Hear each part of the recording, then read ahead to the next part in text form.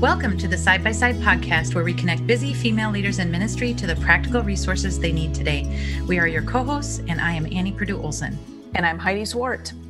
You know, I had the honor of interviewing Kristen Evenson, a change and transition coach who is trained in neuroscience, this week. And I love that we got the chance to talk about those chaotic moments where, everything in life and leadership kind of blows up, or maybe it's in one area or another area that things blow up. You know, the ones that make us feel like the world is going crazy, or maybe we're going crazy. Well, our brain does something really unique in those moments because it interprets those situations in a negative light. And that negative light that our brain starts speaking to us can actually change the way we handle those situations. But it's also an opportunity. And what Kristen and I talk about is that these opportunities are a holy invitation to experience God in a new way. And I love that idea of a holy invitation. That was such great language that she used throughout this conversation with you. And this conversation reminded me why I love when this intersection of faith and science, because they really do intersect far more often than we think. You know, science, quote unquote, discovers these things about the brain that we already know, because it's the way God created us. And he tells us in his Bible, you know, he in his word, in the Bible, and he talks about how we're able to renew our mind. And then science says, oh yeah, actually we can do that. In fact, we call it neuroplasticity, which is this big word that just simply means we can build new pathways or we can renew our mind. So this intersection of faith and science is so important, because so often we just look at how they're so different and how they conflict. And yet Kristen did such a nice job of telling us how these two things can support one another. And this is such great news, I think, for all of us. Yeah. And you know what? She does that well as take it down to the practical. Mm-hmm. And what does this mean for our life? What does this mean when we're facing change or transition or hard things? What does this mean when we want to connect with God and renew our mind and become who we want to become? And so we get really practical. You are going to walk away with something today that you can try to engage God in new ways and simple ways and fresh ways that are going to renew your mind. Kristen shares a lot of her own personal story, but she's also drawing on this experience that she has leading in both business and ministry. So listen into a really great conversation today with Kristen. Hey, Kristen, I am so excited and grateful that you have decided to join us, because I have been wanting to talk about this topic for a really long time. You know, busy women leaders really need to be thinking about spirituality and brain science and fresh ways, just simple, fresh ways that we can renew our minds. And we're going to dive in and talk a lot more about that today. But before we do, I would love to have you tell the listeners a little bit about you and your journey. I love the name of your company. It's called Junctures. And I know there's got to be a story behind that name. So what is the story? Well, that's a great place to start, Annie. And again, thanks for having me. I too have been looking so forward to this. I just enjoy the energy and the content in your podcast. So it's super fun for me to be a guest. Yes. Love it. So Junctures, it's actually an evolving, the meaning is evolving for me, but it started, I actually spent most of the initial part of my career in brand strategy and communications. And I worked with companies across a variety of industries, and they were always at a strategic juncture. So it was, okay, here's where we are, what's next? So Junctures had relevance in my consulting with clients, but then it also became very personal for me. And I actually feel like I've faced a lot of junctures throughout my life and career, but one was especially pivotal. And I think it's pretty illustrative of what we're going to talk about. I'd been with the Twin Cities advertising agency for about 20 years. Loved it. But it was really stretching. I'd been a single mom for most of that time. My son was now in middle school. And I was just really feeling like I'd hit the wall. I was burnt out. I didn't know what was next. And in the midst of all that, I felt like I heard God calling me to quit my job, not knowing what was next. Now there's an adventure, right? Yeah, that created a lot of chaos for me, mental chaos and conflict. I'm a firstborn Iowa farm girl. We don't just up and quit things ever. Yes. but for sure not knowing what's next. So it was really, honestly, kind of a spiritual crisis for me. And I can talk more about how I navigated that. But it was a juncture. And what happened for me at that juncture, Annie, was that there was something in my soul that said, oh my gosh, could I really quit and have some time off and not, catch my breath in life? And yet my brain was saying, no, you'll lose your house. What if you don't find another job? Your son won't go to college. I mean, I just knew every bad possible thing that could happen. So it did create this really, inner chaos. And all of that together, my work and my personal experience, just birthed this. I don't know, I've really become kind of a student and kind of a geek about junctures and transitions. Yeah. I just think they can represent the best of times and the worst of times. And usually there's a big old, oftentimes holy invitation right smack dab in the middle of it. Oh man, I love the word holy invitation. I love how you talk about it like that, because one of the things you mentioned was like when we hit those junctures, there's a mental chaos that happens for us. And that mental chaos does not feel comfortable, but could potentially be a holy invitation at the same time as it was in your own journey. And so I'm curious if you could tell us a little bit more about, I know you are studied in neuroscience. Not only are you a student and a geek of junctures, but you are a student of neuroscience and the brain and what happens with the brain when we're at those junctures, when that mental chaos comes into play. What happens to our brain? Yes, this is what I'm a super geek about. There's a quote that I love that I think brings that to light. And it's a quote we're familiar with, but then it's kind of been embellished. And it's the idea that when one door closes, another door opens. But meantime, it can be hell in the hallway. And that hell in the hallway is very familiar to me in the story I just shared, in leaders I've worked with, in my own life and work and leadership. And it speaks to the fact that our brain is so wired for certainty and wants to avoid risks at all cost. So when we enter that kind of an invitation, like I had, it was a holy invitation, because what ended up happening, Annie, was I managed to, follow through, quit my job. I ended up not working for 1.5 years. Wow. I can explain some of how the bills got paid. I can't explain all of how the bills got paid. It was a very mysterious and miraculous thing for me.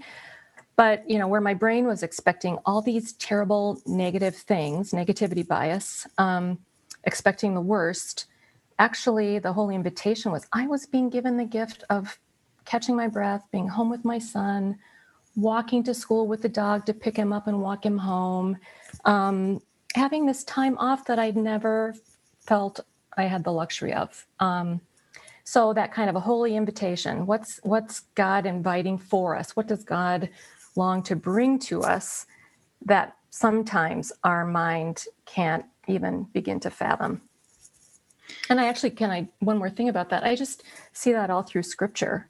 For those of us who are, spiritual leaders, how many times did God say, hey, Mary, you're going to become pregnant by the Holy Spirit and, savior the world. Hey, Noah, why don't you go, build a boat? And even though it's a famine and desert and whatever, I mean, it's just, to me, the spiritual journey is, if we're really honest about it, is a lot of invitations that don't always feel very holy or very positive, but oftentimes require some courage to follow through on. I love that. There's this journey from, mental chaos to holy invitation that happened in your own life, and that now you have geeked out and been an amazing student of things and tools and ways that help people simply move from that mental chaos into that holy invitation. How did you do that in your own journey? Like what pointed you to neuroscience as the way to do that?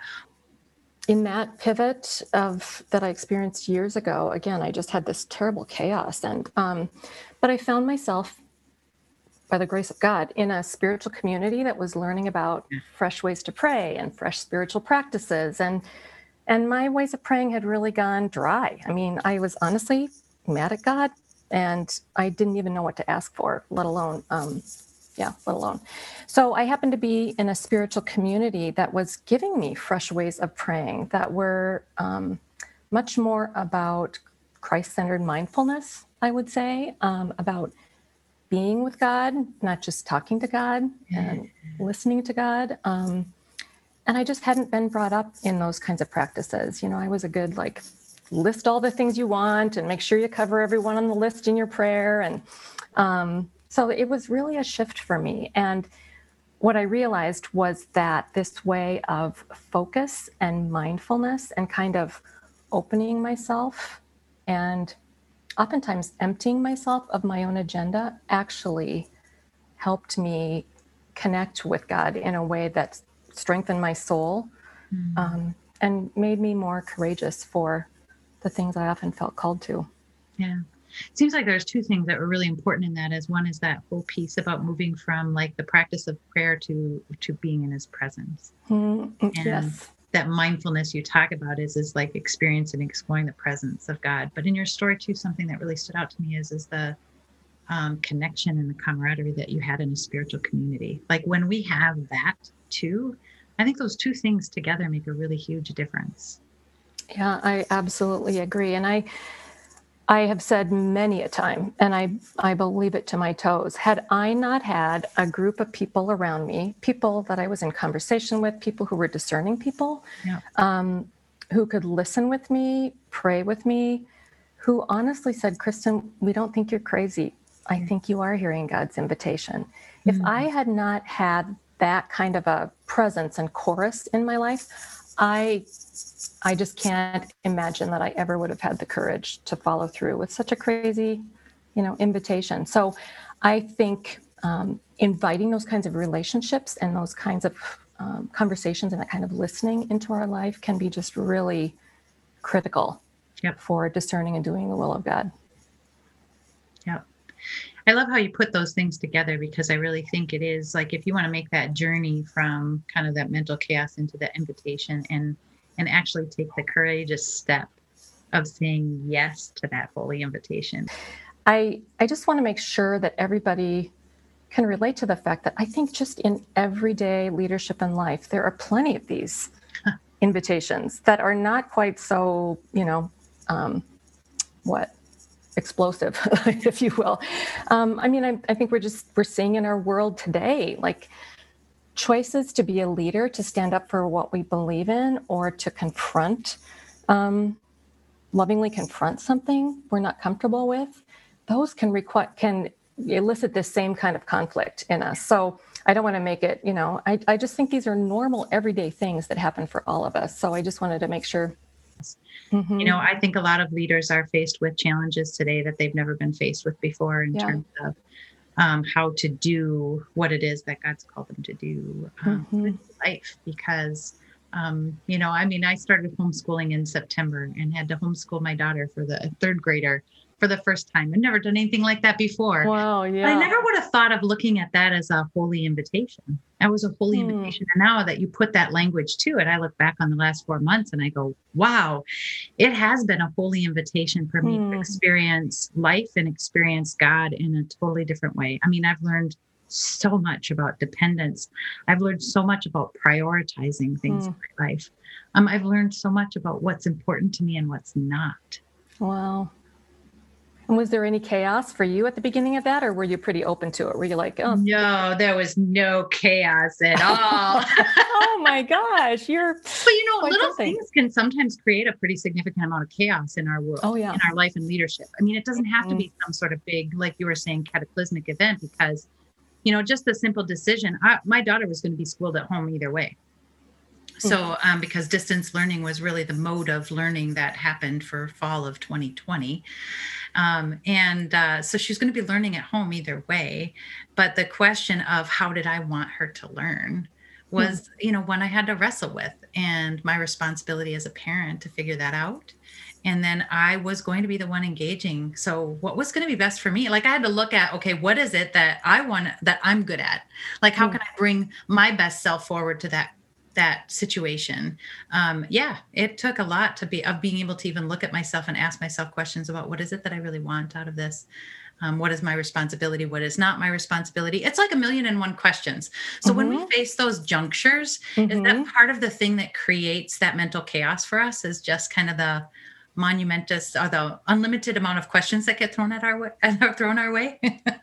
Yeah, questions and possibilities and potential Yep. outcomes.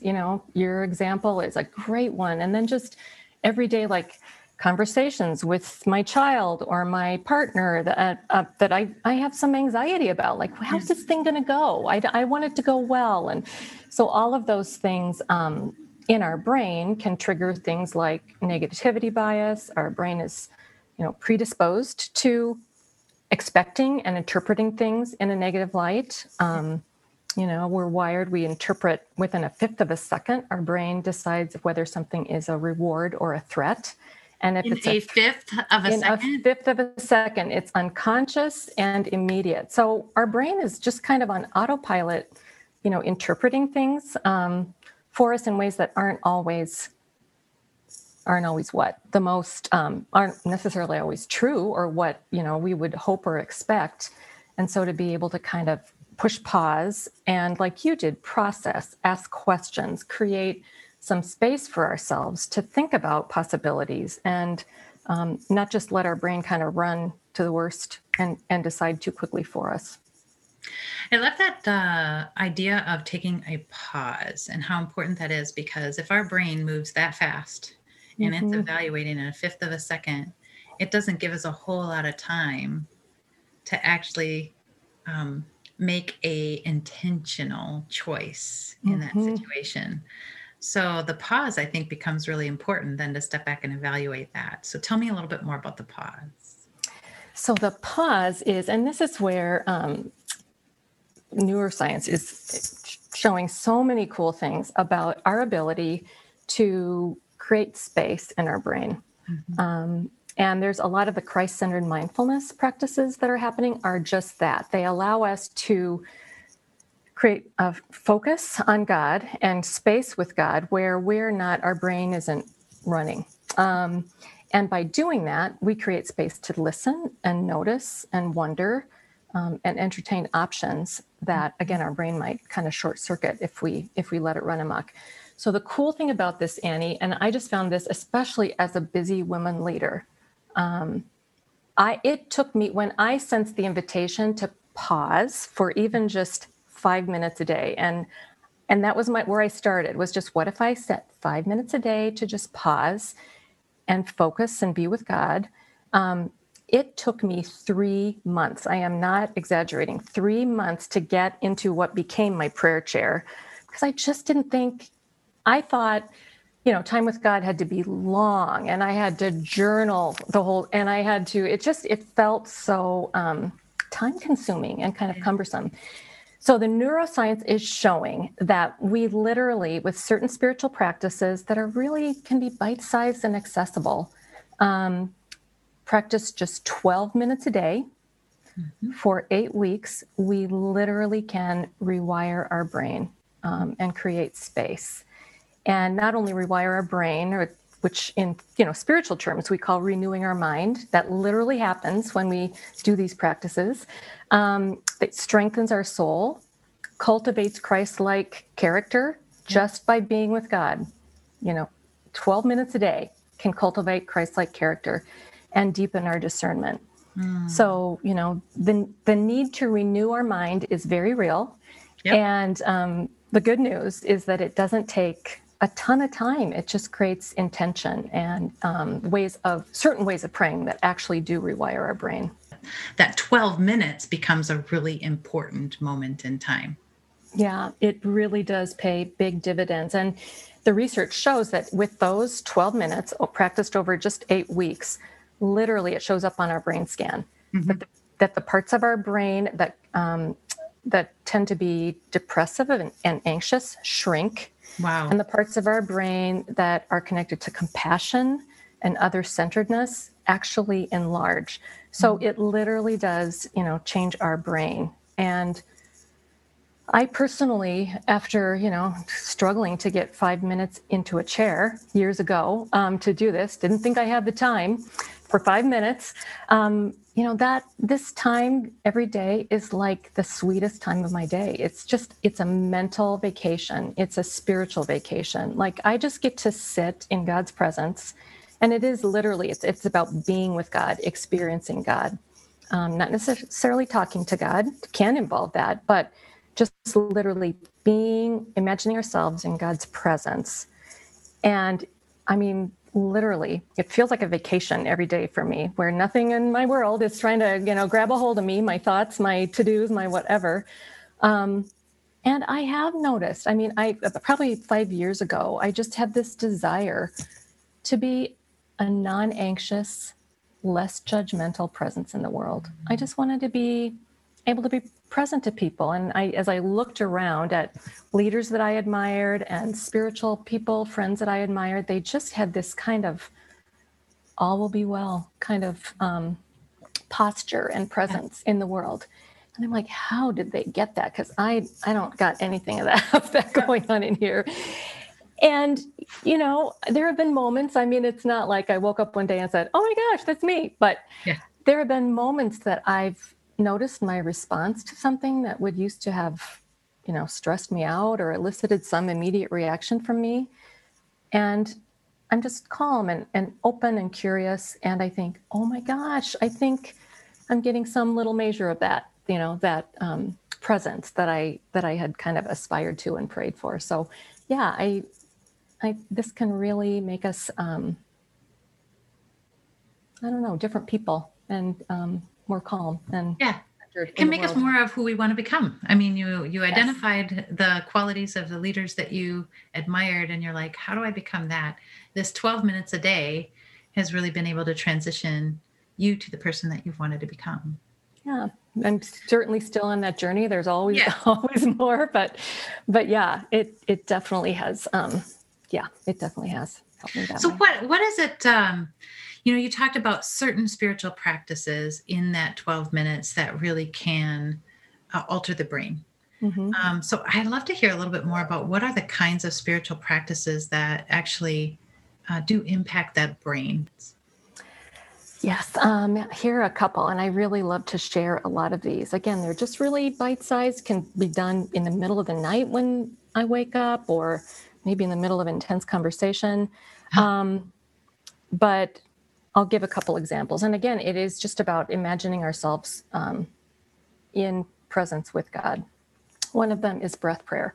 Mm-hmm. And some people might be familiar with that. A lot of people aren't, but it's just the idea of really connecting with our breath. And by deep breathing in and out, it literally resets our brain and our body. You'll notice that if you breathe deeply, there's kind of a centering, like all the energy going on in our thinking just kind of recedes into our body, and we kind of center and settle in.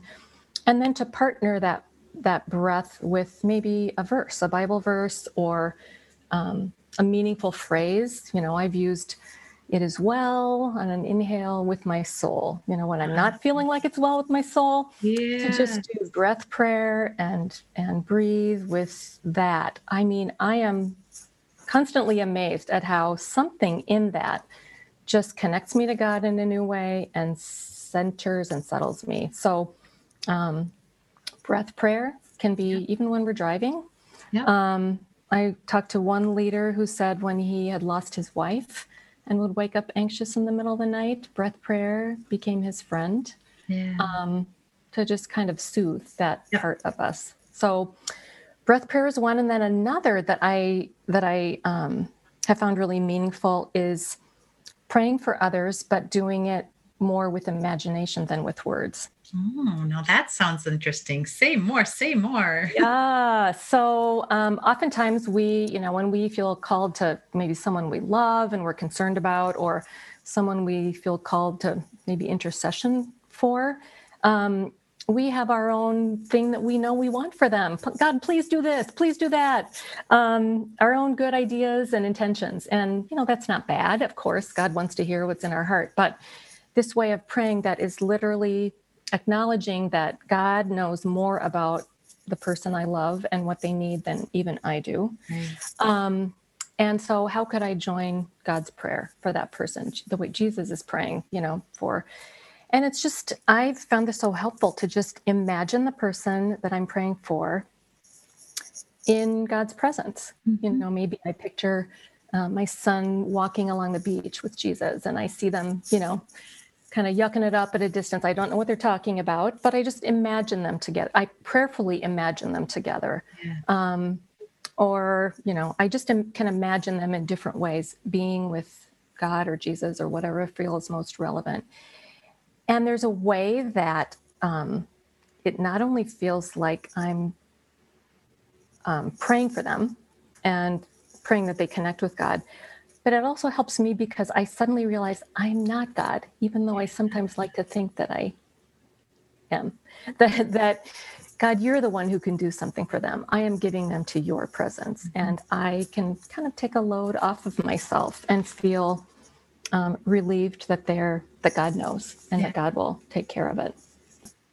I just even think about like dealing with a difficult person on your team, because I have some leaders that have talked about, just like a challenging personality or something like that. And I think sometimes intercessory prayer, whether it's with our kids or a difficult relationship that we have, can become, or some pain that we see someone else going through, whatever those things are, they can become anxious prayers. And intercessory prayer becomes anxious prayer. And I don't think we're called to anxious prayer. I think we're called to intercessory prayer, but I don't think we're called to anxious prayer.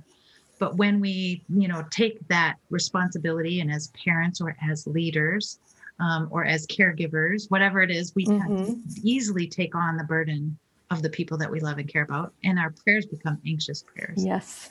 So what I hear this as being is that using our imagination and using the space in the presence of God to say, they are yours. How do you want me to intercede for them? And there's a surrendering in that actually puts us all, I think, in a place of peace.